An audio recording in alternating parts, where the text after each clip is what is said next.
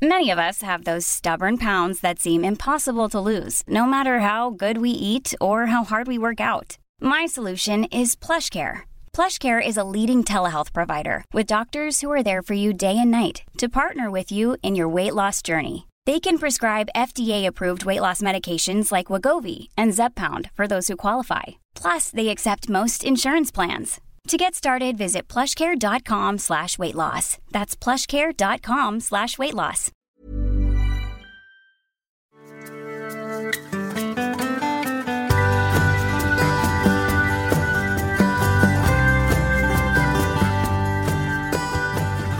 Box. Nu är vi tillbaks. Det är vi. Ja, visst är det gött? Det är det. Det känns som en evighet sen. Ja, men det går ju så fort nu att det är ju nästan en evighet. Det är ju det som är konstigt liksom. Det går fruktansvärt fort nu tiden tycker jag. Det bara så pang så var det skolavslutning. Ja. Och den blomstertid nu kommer och hej och hå. Inte för att vi fick vara med, men du vet. Ja. Ändå. Nej, men det var stopp på föräldrar. Ja, men var det gött, vanlig eller? Skoldag. Nej, hem. Ja, men var det gött för dig? Nej. Slippa? Ja, jo. Ja, gud ja. Ja, fy fan. Det där är ju 3 timmars misery. Ja. Normalt sett alltså. Jo, men det är ju inte så. Det är ju inte bara en klass som slutar, utan det är ju för fan en hel skola och alla ska göra sin grej. Och det är blockflöjt och det är rektor som sjunger och det är tal och alla vill bara gå hem. Va? Ja. Så att just de här 2 coronaåren varit bra på så det har varit bra på så vis, ja. Ja, det ses man med stödflickor och så kommer de hem och sen har det avslutningsgrejer hemma då liksom. Ja. Ja. Så att det Och du tar inte fram blockflöjten och kör din grej och nej. Jag kanske ska göra det faktiskt nästa år. Ja. Bara för att liksom stressa dem. Så det är en lasttest av deras system så att säga. Bjuda hem klassen. Åh gud, fick jag sån Sunes sommar. Nu jävlar ska här visas. Nej men för fan. Men idag så på tal om smärta jag på så här. Det är ju det vi ska prata om idag. Vad är det? Smärta. Värk. Ontet.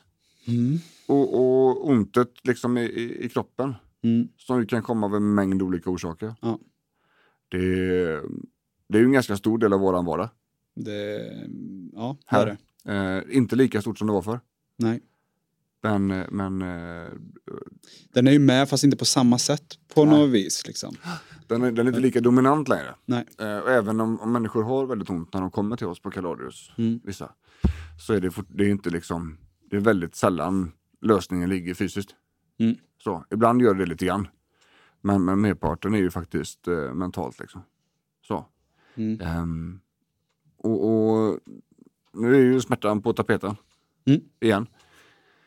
Det var ju lite ska vi se, det är måndag idag. Det var igår. Precis. Ja, så var vi uppe i Stockholm och snurrade lite grann på Nyhetsmorgon där. Och snackade en del av smärta och smärtlindring. Framförallt. Och det är väldigt, väldigt komplext va. Och det är vissa saker som man behöver ha med sig. Yes. Att sådär små cues som vi kallar det. Som gör saker väldigt mycket bättre. Och som man också kan ha koll på om man då inte har gått fullt så lång tid med smärta. Så vi tänkte att vi skulle fortsätta med det där. Utveckla lite, ja. På det där ämnet. Och vi gjorde en riktig djupdykning 2019 och skrev i boken om ont då. Jag och Tobias Malmheden och Sofia Göte. Och det var ju verkligen så här. Hej och hå och smärta hela det halvåret. Riktigt, riktigt djupt. Och försökte få ihop det på ett sätt som skulle få många till att förstå då. Och det är bra, tycker jag. Och den finns ju fortfarande att köpa boken om ont. Och man kan inte prata om smärta utan att prata om stress. Nej. Det går inte. För stress är ett beredskapssystem. Och det systemet det kan göra oss mer eller mindre redo att ha ont så att säga. Och slå på larmet som gör att det gör ännu ondare. Och därför så är ju smärta väldigt tätt direkt associerat med stress. Och tvärtom. Och tyvärr är det också så här att det är väldigt, väldigt många som har ont. Som går runt med värk. Alltså varje dag. Och det är jättemånga. Kanske ännu fler som går runt med stressbesvär. Hela tiden. De 2 vanligaste sjukskrivningsorsakerna i Sverige. Det är ju psykisk ohälsa genom stress. Och smärta. De 2 liksom. Och det ligger på första plats. Och tyvärr är det också så här att sjukvården har ju väldigt små resurser till detta. Är det inte tydligt var smärtan kommer ifrån. Vilket det ibland är. Men ibland är det också helt, vad fan kommer det här ifrån? Så är det skitsvårt Det är det. för sjukvården. För det finns liksom inte de resurserna. Det finns inte den tiden att lägga på varje patient som man har behövt. Liksom. Och om det nu visar sig att det inte finns en vävnadsskada som kan orsaka detta. Men människan har väldigt, väldigt ont ändå. Då måste man gå in och titta i det mentala. Precis. Men det funkar inte så inom sjukvården då. Utan har du problem över halsen så får du gå till en farbror-doktor. Har du problem under halsen så får du gå till en farbror-doktor. Problemet är då att om det är över halsen skapar det under halsen. Då är det jättesvårt. Yes. Och då får man liksom söka ganska intensiv hjälp då. Och ofta på andra ställen. Och det är där vi kommer in i bilden. Det är där vi har fått våran plats på Kaladius. Liksom. Och i de bästa av världar så hade vi aldrig behövts. Nej, så är det ju. Och det är vi helt medvetna om och helt öppna med. Att det hade varit mycket bättre om vi inte hade behövts. För då hade folk sluppit, liksom, då hade de fått hjälp där de skulle från början. Men nu ska inte det här bli ett debattprogram. Nej, det ska inte. Men det finns stora problem inom både stressbesvärs ska vi säga, sjukvården och smärtsjukvården då liksom. Och det är ett väldigt, väldigt brett komplext problem liksom. Men jag tänker om vi ska börja i någon ända så tänker jag att vi ska börja och kolla på vad är smärta för något? Vad är det för något rent praktiskt? Och det är ju så här, det finns ju ingenting som heter smärtsignal. Det är ju bara ett missförstånd liksom. Det finns varningssignaler ifrån kroppens alla delar. Det kan komma varningssignaler från magen att någonting är fel där. Det kan komma ifrån stortån att någonting är fel där. Det kan komma ifrån fingern eller ryggen. Och sådär. Och det är ju så här, det gör ju inte ont där. Om jag slår mig på handen här så gör det inte ont på handen. Utan det går en varningssignal från det här området via nervtråden upp till ryggmärgen där det kopplas om. Där skickas det upp till hjärnan för tolkning. Den tolkningen sker ju baserat på vad vi har för stress. Alltså hur oroliga är vi i situationen. Är vi jättestressade, jätteoroliga så kommer det göra ondare. Tidigare erfarenheter, absolut så. Hur mycket jag har slagit mig där innan. Alltså hur är området innan slaget kommer. Och så vidare och så vidare. Så det är en mängd olika faktorer. Och om jag då slår mig hela tiden så här, sitter här i 4 timmar så behövs det inte speciellt mycket för att det ska göra ont sen. Nej. Det kan räcka med lite vindpust liksom. Och det är väl lite grann det som händer när man har haft ont länge. När det utvecklar sig till det man kallar för långtidssmärta och det som tidigare kallades för kronisk smärta. Och så är det ju, va? Det där är ju fakta.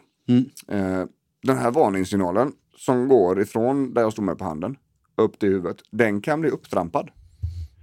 Det går till och med att se liksom att den är fysiskt förändrad när man kollar på det vetenskapligt.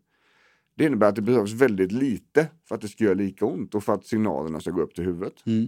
Det tycker jag är väldigt intressant för det är väldigt viktigt att komma ihåg att det fungerar på det sättet i våra kroppar. Det innebär att gå runt med ont och göra det länge kan få konsekvenser. Ja. Så att hålla käft och bita ihop, det är ingen bra idé. Nej. Det är liksom, vi kan det. Vi är duktiga på det, vi människor. Antagligen evolutionärt, för vi skulle ju inte sluta springa bara för att det gjorde ont i foten. Nej. Om vi behövde fånga det här 200 000 kaloris bytet som skulle föda flocken en hel dag. Så det gick liksom inte att stanna bara för att ha det lite ont. Nej, precis. Och visa upp att man var skadad inför andra också kunde ju också få konsekvenser av det. Så är det. Och det är ju det här någonstans man måste komma ihåg det att vi är fortfarande grottmänniskor liksom. Det har inte hänt något. Vi har inte blivit utvecklade. Vi har inte ändrat oss.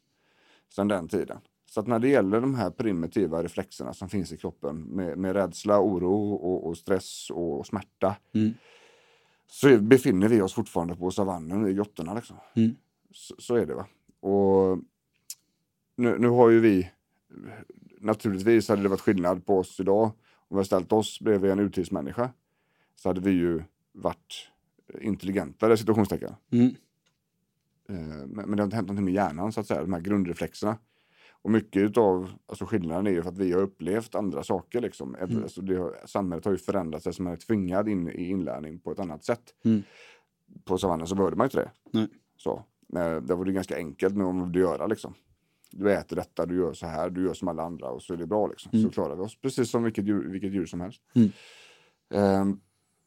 Och mycket av problematiken med stress tror jag ligger just där. Att man tror att det ska vara på ett annat sätt än vad det var då. Det är många missförstånd som uppkommer där i alla fall, kan jag känna. Så att någonstans är det alltså smärta är en primitiv varningssignal som ska signalera att någonting är fel. Om den har gjort för ont för länge så blir kroppen högeffektiv på att liksom, och det kan man tänka sig att om jag har haft ont i knät väldigt länge och är urtidsmänniska, då är det väldigt skört. Det går ju att resonera sig fram till. Då måste ju också kroppen larma tidigare att var försiktig nu, för det här har varit kass innan, så passa dig. Och det kanske man behöver tidigare än om man inte har varit skadad i knät. Är du med? Så kan jag tänka att det är ganska enkelt att förstå det, varför det här har utvecklat sig en gång i tiden då. Så det där är viktigt med smärta liksom. Man behöver ha koll på hur det funkar. Sådär.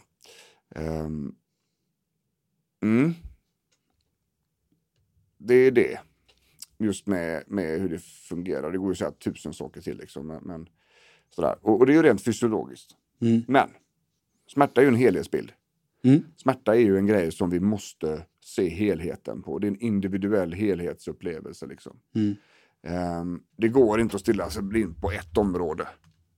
Det är där som det blir problem då, för att man pratar om en biopsykosociala modellen liksom, ett biopsykosocialt förhållningssätt. Och det är viktigt där att liksom kunna se att smärta har fler konsekvenser än att det bara gör ont. Tänker jag. Vad tänker du? Att du har rätt, såklart. Och det är väl det som du har pratat om, att majoriteten av de klienterna vi stöter på, så har man ju dels ofta varit med om att man har delat på huvud och kropp. Och det har inte kommunicerats mellan de här olika avdelningarna, om man säger så. Många har haft insatser för huvudet och insatser för kroppen, men de har aldrig liksom mergats, alltså gått ihop och pratat med varandra. Och det är ju dåligt för klienten, men det blir också ganska tydligt för vår del att det här är en pusselbit som fattas. Och det är ju väldigt klassiskt med de vi stöter på här, att de biter ihop, håller käften för att det är saker och ting som ska göras i livet. Och man själv är prioriterad längst ner på listan. Och då har man ju också, då tänker jag, man har ju skapat massa strategier för att få det här att fungera. Vilket då blir, det har varit kortsiktiga lösningar. Men de här kortsiktiga lösningarna fungerar inte långsiktigt. Så då blir det ytterligare ett lager på det här. Där vi behöver prata om beteendet. Alltså ändra på ett beteende utöver att ta hand om smärtan. Ja, det är så. Och det just definitionen på smärta är också väldigt intressant. Och det finns ett stort organ. Ett av de största i världen som när pratar om forskning och utbildning av smärta, som heter IASP, International Association for the Study of Pain. Och det är de som definierar liksom därifrån kommer mycket av grundkunskapen när det gäller smärta då liksom. Och de har ganska nyligen ändrat definitionen på smärta. Yes. Den var 40 år gammal. Jaha. Sådär. Och då säger de så här i en översättning. En obehaglig sensorisk och emotionell upplevelse kopplad till eller liknande det man upplever vid vävnadsskada eller hotande vävnadsskada. Och sen har de kopplat då ytterligare ett antal meningar till det här. Smärta är alltid en personlig upplevelse som kan påverkas i olika grad av biologiska, psykologiska och sociala faktorer. Där har vi den biopsykosociala modellen. Och det tänker jag också är viktigt att den är personlig. Att man verkligen tänker på det. För det är också ett argument många har när de kommer hit. Är att men jag har inte så ont jämfört med Kalle eller Gun på jobbet. Nej, liksom. Exakt. Det finns folk som har det värre än mig. Men det spelar ingen roll. Det är fortfarande ett problem för individen. Och det är klart att folk har det värre. Och en sak som gör ont på dig. Alltså skulle jag få till exempel ett slag i magen. Som har kanske fått det 10 gånger i mitt liv. Skulle jag reagera på ett sätt. Medan du som har fått det 10 000 gånger plus. Skulle inte reagera alls på samma sätt. Nej, så är det ju. Det är just vanan där liksom. Ja. Och det säger de ytterligare en mening här. Det är genom erfarenheter i livet individer lär sig vad smärta är. Ja. Precis som du sa. En persons beskrivning att uppleva smärta ska respekteras. Samma sak där. Jajamän. Trots att smärta vanligen är en del av kroppens skyddsmekanismer och anpassning så kan smärta ha negativa effekter på funktionsförmåga och socialt samt psykologiskt välbefinnande. Sådär, så det går inte att se smärta bara som en varningssignal. Nej. Det är fel liksom. Och sista meningen är att med ord beskriva smärta är enbart ett på många sätt att uttrycka smärta. Oförmåga att kommunicera hindrar inte att en människa eller djur upplever smärta. Nej. Alltså, det gör ont även om personen inte kan säga att det gör ont. Ja, precis. Så. Och det här är ganska skönt att läsa.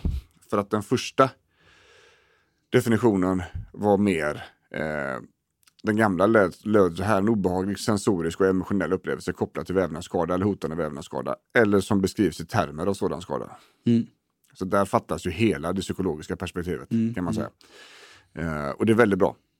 För det är ju den här grundforskningen är ju det här som alla sjukvårdspersonal ska gå på. Så smärtläkare och vårdcentralsläkare och sjukgymnaster och arbetsterapeuter, fan och småstör. Är ju den här definitionen de ska gå på. Nu är den ganska ny. Ja. Så att det är maj 2020 liksom. Så den är inte ett år. Jo, den är precis ett år. Det kommer inte ta tid innan det här ute i kanalerna liksom. Men här ser man också omställningen som börjar ske nu. Det är inte bara värktabletter, gummibandsövningar och så ringer till mig och ringer dig. Utan det här är en helt annan grej. Men det är ju inte så vården funkar idag liksom. Nej. Det kan vi också se. Och just den här grejen tycker jag är väldigt skön. På så sätt också att det är ju så här vi har jobbat sedan 2012-13 liksom. För vi såg att det här är... Dels så hade forskningen redan kommit då. Där det börjat att bubbla liksom. Men när vi testade det och såg att fan, det är det här, det funkar ju faktiskt. Fokuserar vi på det mentala och göra vad vi kan med det så kommer upplevelsen att förändras runt det onda. Man kan ha nästan lika ont, men det är inte lika jobbigt längre. Och vi skiljer ju på smärta och lidande. Det är ju väldigt viktigt att komma ihåg det. Och där blir ju den sociala delen i det hela superviktig. Att se till att den fungerar. För det tar ju bort väldigt stor del av lidandet. Och det skapar också väldigt mycket lidande om det inte funkar. Så kan man också säga, så inte bara tar det bort utan det lägger också till när det inte funkar. Och många tappar ju det liksom. Man tror ju inte att det är av betydelse. Nej. Men det kan vi ju till och med nu via International Association for the Study of Pain förklara nu att definitionen på smärta talar ju om att det här är ett problem. Nu kan man till och med lyfta upp det vetenskapligt och ändra definitionen på smärta för hela världen på samma gång. Ja, det är så här. Det sociala har en betydelse. Och det har en ganska stor betydelse. Och i många fall, de som vi får träffa, där är det ju inte ovanligt att det är kopplat, det har blivit en psykisk ohälsa utav smärtan. Nej. Man har haft ont, det har funkat och så har man ätit värktabletter, fast då har det slutat att fungera helt plötsligt. Någonting mer har hänt, eller stressen har ökat i livet, eller det har blivit konstigt hemma eller sådär va. Och där allting har börjat eskalera till någon form av jävla gyttjegryta. Där ingen vet vad som är vad och allting är bara dåligt. Den situationen är ju väldigt komplex. Och det är ju svårt att må bra som människa i den. Ja. Sådär. Så att vissa fall så när vi träffar patienter som har ont liksom, så ser vi ganska snabbt alltså, att men det är inte värken som är problemet här. Liksom. Nej. Det är absolut, här gör det ont. Men jag hör också att rehabilitering inte riktigt på plats. Nej. Man har kört freebase. Eller varit hos sjukgymnast en gång, eller så varit hos en oengagerad sjukgymnast 3 gånger. Eller sådär. Och så bara fått mer och mer medicin. Det är ju liksom väldigt vanligt att det funkar så. Och när det börjar äta sig in i livet. Det är just den problematiken. Och där blir det sociala blir en enormt stor faktor. Och det är också det som många tar bort. Det första precis. Ja, just det här med tanke på, som vi pratade om tidigare, att man vill bita ihop och man vill inte vara ett problem för någon annan. Utan då, varför ska jag gå dit och träffa de här? Jag kommer ju bara sitta där och ha ont och kommer inte vara kul. Det är ju ett scenario. Ja. Det andra scenariot är att man går dit i alla fall. Ja. De här high performer-folket. De går ju ofta dit i alla fall. Ja. Och låtsas som att det är bra. Ja. Precis. och då är vi inne på det psykologiska också. För då har vi reflexmässiga beteenden som kommer ifrån uppväxt ofta. Som stoppar oss från att göra effektiva saker. Och som liksom driver oss till att göra saker som inte är effektiva. Och det tycker jag är väldigt intressant. För här hoppar vi då mellan kanske en fysisk skada. Som då får sämre förutsättningar. Tack vare mina reflexmässiga psykologiska beteenden. Och där kan vi också då förklara att fan, det funkar ju inte. Det kommer inte gå att göra så här. Nej. Därav så måste vi gå in där och försöka skapa en beteendeförändring med terapi för att stoppa problematiken från att hända. Och det är ju ganska, kan ta en sån klassisk grej liksom, en högpresterande kvinna kommer hit, huvudvärk. Skuldrorna hänger inte riktigt med och det finns inga trauman på nacken. Men, så vi gör ganska snabbt bedömningen att det här är någon grövre form av spänningshuvudvärk. Vi kollar av migränsituation, finns ingen. Vi kollar av liksom fall ifrån hästar, bilolyckor, moppar och sådana här saker. Finns ingenting som tyder på whiplash i den här nacken. Och det är normal rörlighet, det liksom finns ingen överrörelse. Men det är ont som helvetet i alla fall. Okej. Där har vi då träning, absolut. Vi behöver träna skulderbladen antagligen. Och det är det enkla. Men det här är också en tjej som kör på. Hon gasar tills det rasar. Hon slutar inte fast det gör ont. Nej. Tror inte riktigt på värktabletter. Försöker undvika det. Precis som att det är någon form utav, du får någon form pluspoäng utav världen. För att du inte äter medicin. Ja, precis. Så. För ofta är det så. Så. Och då är det inte de som har erfarenhet av tablettmissbruk och liknande. Nej. De är förhållandevis få. Utan det här med att man vägrar värktabletter, det är mer som en jävla manifest. Ja, det är som att det är fusk typ. Exakt. Det känns inte på riktigt då liksom. Nej. Så. Den här tjejen då, hon kör på. Hon går på tillställningar fast hon har jätteont i huvudet. Och hon liksom hon håller på med barnen och grejer hemma i hushållet. Hon gör saker som gör ont hela tiden. Men förstår inte riktigt varför huvudvärken aldrig försvinner. Nej, för hon gör ju övningarna. Ja, precis. Det ska försvinna. Ja. Och så visar det sig då att men det är inte där problemet ligger. Utan ja, det här behövs också övningar. Definitivt. Men det andra här är det som är huvudshowen.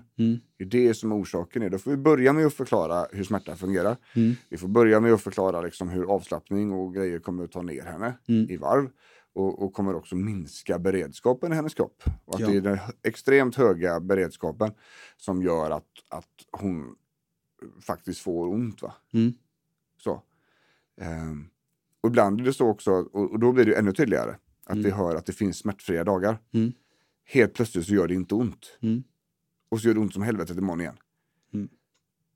Och där hör jag också att men det är muskulärt. Det kan liksom inte vara någonting annat. Det är så här. Och så fort vi hör muskelsmärtor så börjar vi också lyssna med ett annat öra på vad som händer i livet. Relationer, arbete, föräldraskap, familjerelation, alltså sådana här saker som vi vet är väldigt stora stressorer. Vad jobbar du med? Har vi ett högprestationsarbete där så behöver vi ju inte undra längre. Nej. Sådär. Och då börjar vi lyssna liksom. Ja, och det är också, alltså, det behöver inte vara ett högprestationsarbete utan inställningen till sitt arbete. Kan vara det också. Beroende på alltså, att man ska fan jobba när man jobbar och så... Ja, vi är inte sjuka liksom. Ja. Nej, och jag tänker så här, precis så, en bra poäng där faktiskt. Att det blir ju högprestationsarbete vilket arbete de här tjejerna än tar. Ja. Så är det. Det spelar ingen roll om du jobbar liksom på ett lager eller om du är kirurg. Nej. Det är samma grej. Det är samma stress på insidan liksom. Samma känsla av att det aldrig räcker. Samma känsla av att du får inte vara i vägen. Och om du berättar hur ont du har så är du i vägen. Ja. För då kommer du få människor till att liksom, bli obekväma. Och tycka kanske att det är jobbigt. Eller, ännu värre, så tycker de synd om dig. Ja. Gud, det är det värsta som finns i hela världen. Herregud, nej, det är inte synd om mig. Det är ingen fara med mig. Det finns de som har det mycket värre. Nu kör vi. Så att man får liksom inte... När man har den här typen av problematik som pratar om den här fiktiva tjejen så är det också väldigt, väldigt svårt att ta bekräftelse och ta emot empati liksom. För att man tycker inte att man är värdig, man tycker inte att det funkar. Det stämmer inte överens. Och om någon tycker synd om mig så är också min självbild, den fasaden jag har byggt upp med mig själv, den kommer också spricka. Ja. För då är jag inte så stark som jag tror längre. Nej. Och det blir jobbigt. När någon kan bekräfta detta. Sådär. Det är också de här typen av tjejerna som är sjukskrivna typ 0 dagar när de hade behövt vara sjukskrivna 100 dagar.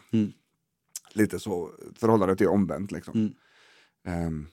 Och det är oftare så att vi får rekommendera en sjukskrivning när det kommer folk hit än att vi bara, men vad håller du på med? Vad fan är du hemma för?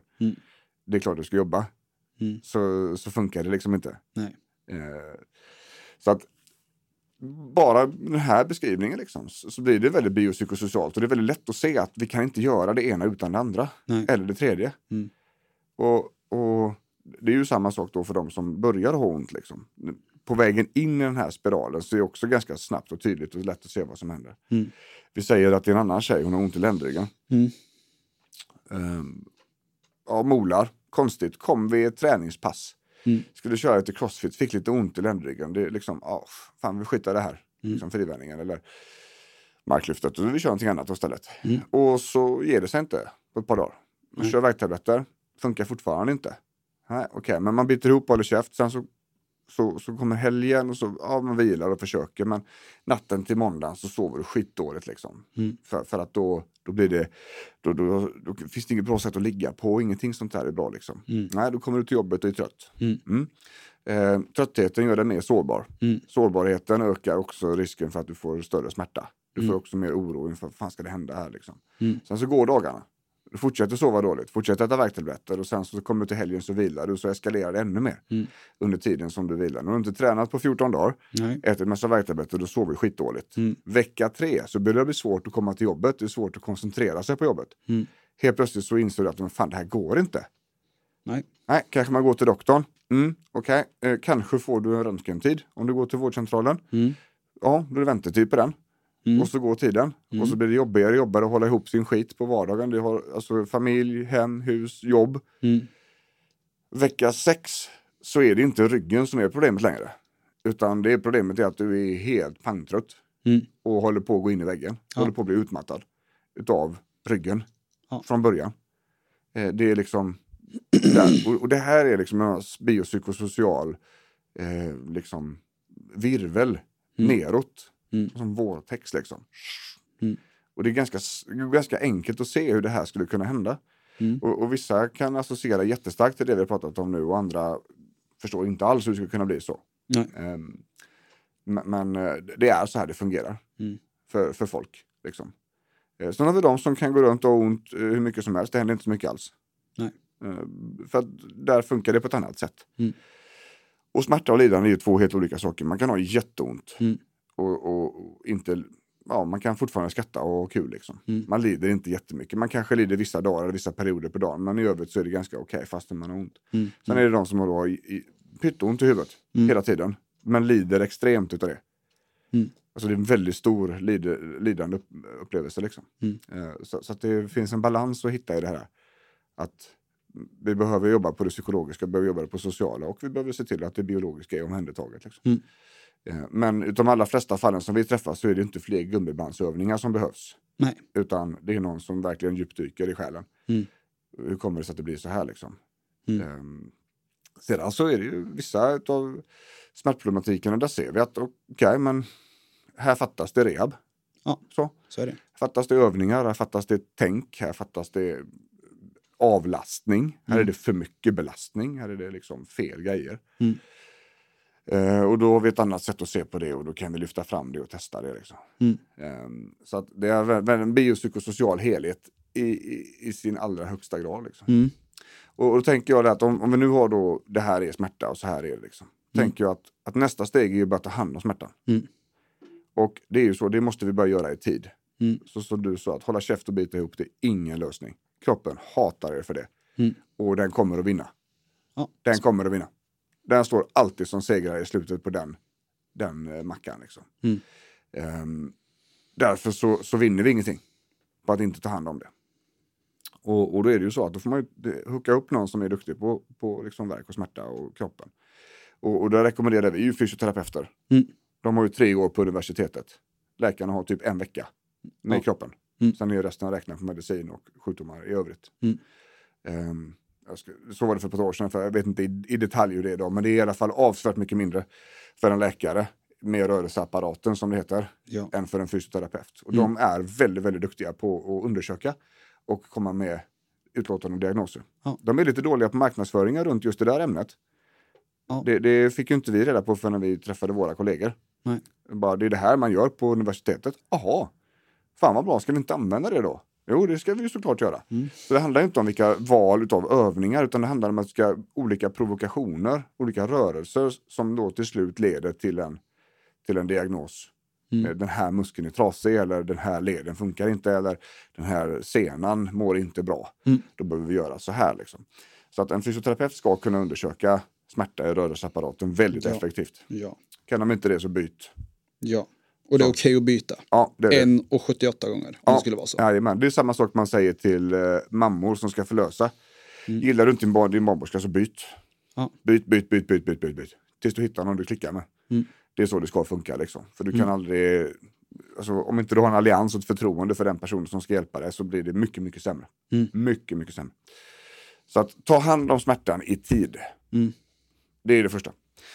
Och sen tänker jag också att det är viktigt att komma ihåg att kroppen har ett eget smärtlindringssystem. Vi har 2 ämnen som är mer centrala än de andra. Det ena är det ämne som sjunker när vi är ledsna. Det är serotonin. Vilket innebär att vi måste våga göra roliga saker. Vi måste ha med det sociala. För om vi tappar det sociala, så tappar vi också en stor del av smärtlindringen. Faktiskt. Sedan så upptäcker man ett ämne på 70-talet som är väldigt likt morfin.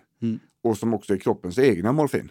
Och som då följaktligen får det latinska namnet endorfin.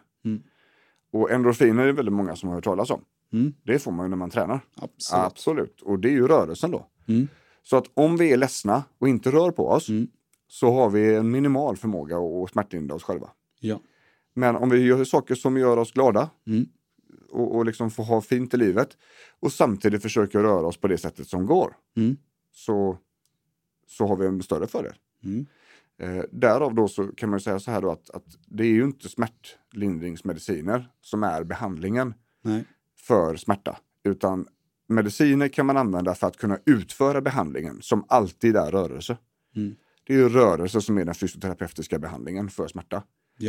På alla olika sätt, för rörelse i sig själv är smärtlindrande. Sen det handlar inte om specifika gummibandsövningar. Det kan göra en liten fas liksom, där vi ska få igång muskeln.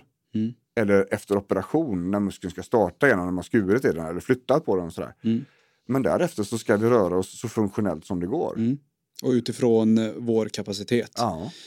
Och många som vi stöter på här är ju personer som gillar att prestera. Jo. Som presterar även när det kommer till träningen. Jo. Och det är inte träning om man inte ligger som en blöt fläck och knappt kan andas på golvet. Så är det. Då har vi haft träning. Ja. Och träningsverk. Ja, och träningsverk. Meningen med livet. Ja. Ja. Och då blir det ju jättesvårt här och när man ska bara, vissa har vi ju som, du ska röra på dig i 10 minuter idag. Det är din rehab. Ja, precis. Och andra kör vi stenhårda intervaller och tung styrketräning. Ja. Allt är utifrån kapacitet. Ja, och nuvarande situation. Ja, precis. Ja. Så all rörelse är bra rörelse. Ja. Mer eller mindre. Så är det. Sen är det ju också så att det är en annan vanlig grej där. Det är att man har ont i ett knä. Att man tror att resten av kroppen är förstörd. Ja. Fast man har mer kropp. Och det gör ingenting att du skiter och tränar ett ben. Nej. Under 6 veckor. Nej. 7 veckor. 8 veckor. Ja. Det gör ingenting. Nej. Träna resten. Och så låter du andra komma ikapp. Så gör du din rehab under tiden som du vilar resten av kroppen. Alltså filidutövningarna. Polybompa-övningarna liksom. Som alla hatar och som ingen vill göra. Yes. Men du har fystränat resten. Ja. Det gör väl inget? Folk tror ju att det är någon form av skada, kan inte träna. Ja, fast du vet, det är bara ett ben du skadar dig. Ha? Ja, vad fan, du har ju en överkropp, du har ett högerben, du har... Rumpan funkar ju på bägge sidorna. Det är ju knät du har ont i. Vad är problemet? Man ska ju vila. Ja, precis. Ska ju vila. Jag är skadad. Ja, fast nej. Och det tycker jag också, det blir intressant också, en fråga om psykologi där. För att när man definierar sig själv som skadad så kommer man gå ner i källan. Ja. Det blir ganska mycket sämre ganska snabbt där. Och det här har jag också haft bråk med eget huvud under mina år inom kampsporten. Det är ju inte så att det är skadefritt där, va? Nej. Och jag har ju skador som aldrig försvinner nu. Nu har jag hållit på sedan 1998. Så det är ganska många år. Men jag har också knäskador, så det sjunger om det, va? Och när de kom liksom, första gångerna som det här dyker upp är ju, jag tror att, vad fan kan det ha varit? Första smällen 2010. 2010 någonstans. Där börjar skadorna komma. Och då liksom, man kan inte se sig själv som bara skadad. Nej. Man får se sig själv som en kampsportare under rehabilitering. Och så får man göra vad man kan. Jag vet inte hur mycket jag har gjort på ett ben liksom. Sådär. Även fysträning i gymmet. När jag opererar vänsterknät. Stå på högerbenet och köra skidmaskinen, den stakmaskinen. Liksom stå på ett ben och köra vikter, hantlar och hit och dit. Det funkar liksom. Det är jättebra. Och i vissa fall så får man ta tabletter för att kunna göra det här. Ja. Om det gör för ont, va? Och det är ju för att vi ska optimera kroppens egna smärtlinjesystem.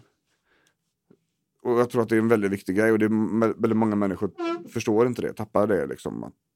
Eller kanske inte aldrig visste det. Så. Att det är det här vi behöver göra. Så man blir ofta ganska förvånad när man kommer hit. Och bara, fan, ska vi träna så här hårt? Ja. Satt igång en kille nu som har haft corona. Och legat i respirator. Men också bytt ut bägge höftlederna. Och de höftlederna, jag definierar dem som i stort sett orehabiliterade. De beter sig så. Och det var lite sådär. Så. Under tiden. Med rehab och sånt där hit och dit. Han var helt slut efter första passet. Han svettades som en liksom gris. En stor pojk liksom. Men det var liksom filidutövningar. Och han var helt slut. Bara för att vi satte igång musklerna liksom. För kroppen fick kämpa väldigt, väldigt hårt. Och så körde vi lite kondition emellan. För att börja vänja lungorna då efter coronan. Det är ju liksom. Ligga i respirator är ett övergrepp liksom för lungorna. Ja. Och då får man börja försiktigt och börja belasta lungorna. Liksom sådär med olika andningsövningar och försiktig då. Eller försiktig cardio. Men det är också rehab. Det är också smärtlindring. Så att det behöver vara liksom på gräns, alltså mellan någon form av fysioterapi, alltså den här klassiska sjukgymnastik, budibompa-grejer, men också fysträning. Alltså personlig träning, elitidrottsträning nästan. Samma tänk, inte lika jobbigt såklart, inte lika högkapacitativt, men ungefär det hållet. Så man har en träningsplanering, man har liksom ett tänk och se. Då kommer vi se till att kroppen mår så bra som möjligt. Och då klarar den också av att smärtlindra sig själv på bästa sättet. Grymt intressant när det händer. Så förutom då att bli bra från smärtan så kommer man också i ganska bra form. Ja. Så får vi dessutom till maten under den tiden så har vi ju byggt en ny människa under tiden som vi har rehabiliterat. De spottar ut den på andra sidan. Så det är ju så det ska vara. Det är så vi tycker att det ska vara. Ja. Så vi har ju stärkt både psyket och fysiken på samma gång. Och hittat en bra balans i detta. Och samtidigt lärt patienten hur man gör då. Så att man klarar sig själv efteråt. Det tycker jag är väldigt viktigt. Och då har vi liksom det här är smärtan. Och sen de här, vi måste ta hand om smärtan i tid. Och vi behöver se till att göra så mycket vi kan för smärtsituationen. Liksom. Så tänker jag. Och i vissa fall så får man börja liksom med bara avslappning. Att det är just i spänningarna som problemet ligger. Men kroppen klarar inte av att liksom slappna av. Så vi börjar där. Men det är under en kort period liksom, innan vi går på träningen. Och ibland så får vi slappna av först. Så kroppen slappnar av och liksom spänningarna släpper. Och sen tränar vi. Alltså minuterna efteråt. Allting behöver inte handla om svettuppvärmning. Nej. Utan det kan handla faktiskt om att vi förbereder kroppen vad som ska göras. Liksom. Och just nu är du för spänd i ryggen. Så vi börjar med att slappna av i den. Och sedan rör vi på oss. Och det är ju så det liksom behöver vara. Det tycker jag är jävligt nice när det händer. När vi lyckas. Jag har inte kunnat träna på hur många år som helst. Då får vi ner smärtan genom avslappning. Oh shit, det blir mycket, mycket bättre än när jag kom nu. Ja, bra. Nu tränar vi. Jo, nu. Kom igen. Vi kör de här 200-arna. Ja, men det går inte. Jo, lita på mig. Och så funkar det skitbra. Och så blir det ännu bättre när de går härifrån. Det här kan ju vara första passet liksom. Jag tycker det är skithäftigt när det händer. Verkligen, alltså det är riktigt kul att se de ögonen på människorna när vi bara reser sig upp och så gör det nästan inte ont. Nu kommer det ju tillbaka så det kommer inte vara försvunna efter första gången. Nej, absolut inte. Och det är också där tänker jag många när man tänker på insatser som görs så är det många som tänker att ja, men de har gjort massa insatser, det har blivit bättre men det har inte blivit bättre för evigt. Utan det blev bättre just i den stunden. Ja. Och det är ju jättebra. Ja, det är en väldigt viktig information för oss. Ja. Det är det. För det ger ju också en indikation på vad som eventuellt behöver göras. Ja. Och vad som funkar. Ja. Och då tänker jag så att om det kan funka en gång så kanske vi kan permanenta det som är själva grejen där. Så första gången kanske funkar i 10 minuter. Sen så 15 minuter. Ja. Och efter lite mer pussling så men då är vi uppe i en halvtimme. Ja. Och en halvtimme utan smärta eller med mindre smärta är ju, apropå lidande, är ju jättestort. För att få liksom ett andehål. Ja. Det är ju liksom en välsignelse för många. Ja. Och just att gå där från alltså smärtnivå av en 10-gradig skala så kanske man kommer hit när man ligger på 7-8. Kan vi få ner dem till 5-6 eller 4-5. Ja. Så är det ju liksom, det är normalt, det är en helt hanterbar situation helt plötsligt. Smärtan är inte borta, men den bekommer inte alls på det sättet som den gjorde förr liksom. Nej. Och det är ofta där vi får börja. Så det finns ju ingen som kan säga, här jag kan bota dig. Du kommer aldrig ont igen. Och det finns ingen som kan säga, du kommer få lära leva med detta. Nej. För det är ingen som vet det. Nej. Inte vi heller. Nej. Och många av dem har fått det från läkaren. Men du får det så här, vi kan inte göra mer nu. Nej, han kan inte göra mer nu. Precis. Med sin specialitet. Han kan inte skära mer. Han kan inte ge mer mediciner nu. Men det betyder inte att situationen inte går att förändra mer. Och det är ju jävligt viktigt. Och sådär. För att höra det är väldigt jobbigt för människor. Så egentligen så skulle de bara sagt det. När jag har inte mer i min verktygslåda nu. Jag tror att du hade behövt en bra samtalsterapeut. Ja. Eller någon som kunde hjälpa dig att hantera stressen i ditt liv. För den är en viktig faktor när det gäller smärta. Det vet vi om forskningsmässigt. Snacka med den här killen eller den här tjejen. Så hade det varit bättre om de sa. Men så gör man inte. Nej. Utan jag kan inte göra mer efter det. Då går ju patienten därifrån och känner sig. Ja, det var det. Hopp, det var det livet. Ja, det var det livet. Det var det som var. Nu ska jag ha det så här. Och jag menar på att nej, det behöver du inte alls ha. För hittills till dags dato. Alla de tusentals och åter tusentals timmar som jag jobbat med detta. Så har jag fortfarande inte träffat någon som inte har gått att förbättra. Det är ju liksom, man kan komma med 9-10 men ner till 7 kanske, 6-7. Men också fått helt andra verktyg att hantera vardagen. Så att vardagen har blivit enklare. Och du har ju per definition situationen blivit bättre, menar jag. Så att det är mycket, det går att göra väldigt mycket sådär. Och har man, kan man sticka ut hakan så här, har du bara varit inom den konventionella vården och inte fått hjälp och inte fått samtal och inte fått liksom testat ett par stycken olika fysioterapeuter och fått någon hjälp där och ingen har pratat om det sociala eller det mentala eller vikten av att träna resten av kroppen. Då kan jag nog ganska säkert säga att där finns det saker att förändra. Förmodligen. Där finns det saker att göra liksom. Och det kan jag då säga utan att träffa personerna som har sagt detta. Så, det är inte så vi tänker. Och vårt tänk fungerar för våra patienter. Helt enkelt. Så tänker jag. Och men också när det gäller smärta. När det gäller smärta och stress så är det ju kunskap. Ja. Är ju snorviktigt. Och det är ju där vi börjar. Alltså våra rehabiliteringsgrejer här, det är ju minst lika mycket en utbildning för våra patienter som det liksom är rehab. Och det är väldigt, väldigt viktigt att det är så. För det är viktigt att människor klarar sig själva. Ja, man behöver äga sin egen situation helt enkelt. Ja, så är det ju. Och vi kommer ju köra 2 stycken kurser i höst om just detta. Smärta och stress och smärtlindring för alla. 2 starter i september. Där vi kommer att vid 3 tillfällen ha just detta. 3 timmar totalt, 1 timme varje gång online på Zoom.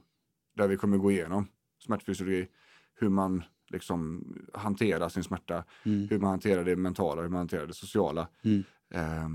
Och liksom komma med handfasta, konkreta insatser samtidigt som man utbildar sig då liksom. Ja. Så den kan vi varmt rekommendera till er som vill veta mer om smärta och som vill lära sig mer. För vi har kört den här förut, både på plats i våra lokaler här i Sävedalen, men också online liksom. Och det blir väldigt stora effekter på detta. Det blir det. Kunskapen och hemläxorna och alla övningar och sånt där gör att det blir enorma effekter på väldigt kort tid. Antagligen kommer det inte att vara färdigt där. Men det kommer att räcka för att förstå att shit, det är det här jag börjar med liksom. Och då kommer jag kunna ta mig väldigt långt själv liksom. Så det kan vi varmt rekommendera. Den finns ju på kaladius.se. Under utbildning där så kan man signa upp sig. Kostar 19,95 och det kommer vara 3 tillfällen då liksom. Och det är 2 olika kursstarter. En på söndagar, söndag eftermiddag och en på onsdagskvällar. Vi tror att det kommer bli ganska mycket folk som vill gå de här i höst. Så vi har 2 stycken kursstarter för att kunna ta emot allihopa då. Så tänker jag. Yes. Så titta gärna på det. Och boka upp er där. Så kan jag jag kan garantera att ni kommer få en helt annan förutsättning att hantera er smärtbild än vad ni har innan. Så. Och vi ger ut väldigt mycket självhjälp på Kaladius. Vi har gjort det under alla år. Men just den kursen, vissa av sakerna har ni sett på filmer och sådär, men andra har ni inte gjort det. Och framförallt så knyter jag ihop säcken där. Hjälper liksom, nu går vi hela varvet runt. Nu gör vi det här och det här, det här i den här ordningen. Ja. Så ska du se på skit liksom. Så den brukar bli väldigt effektiv. Väldigt uppskattad. Så att, den kan vi varmt rekommendera. Sådär. Men jag tänkte att vi drar ihop säcken idag också. Ja. Smärta, vi kan prata om det hur länge som helst. Det har vi också gjort under åren. Vi har verkligen pratat om det hur länge som helst. Hela liksom poddlivet har varit mer eller mindre smärta ja. Och sådär. Så att jag tror att vi nöjer oss där. Ja, det tycker jag. Smärtan, vad det är för något och hur vi ska tänka när vi börjar mecka med det. Göra så. Vi kan göra väldigt mycket själva, man behöver inte ha medicin liksom. Medicin är ett komplement, men det är inte allt. Inte ens läkarna förväntar sig att medicin ska ta bort all smärta. De är jätteglada om de kan ta bort 50%. Ja. Då är de skitnöjda. Och det säger ju sig självt. Det är ju vad man kan förvänta sig då. Så man kanske inte ska förvänta sig att hela bilden försvinner med smärta, med verksamheten. Nej. Så är det. Så tänker jag. Ja. Så kaladius.se för att man vill komma i kontakt med oss. Yes, vi är Instagram, Kaladius Rehab. Och Jonathan finns på Jonathan.Mattiasson, THTH på Instagram. Och jag finns på Björn Rudman på Instagram. Så följ oss där och häng med oss nästa vecka. Så får ni höra mer goda grejer. Yes. Ja, säger vi så. Det gör vi. Ha det gött. Ha det. Hej.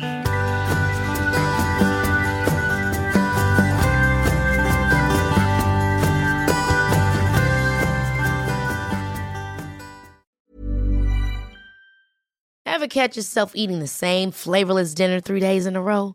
Dreaming of something better? Well, HelloFresh is your guilt-free dream come true, baby. It's me, Keke Palmer. Let's wake up those taste buds with hot, juicy pecan-crusted chicken or garlic butter shrimp scampi. Hello Fresh. Stop dreaming of all the delicious possibilities and dig in at HelloFresh.com. Let's get this dinner party started.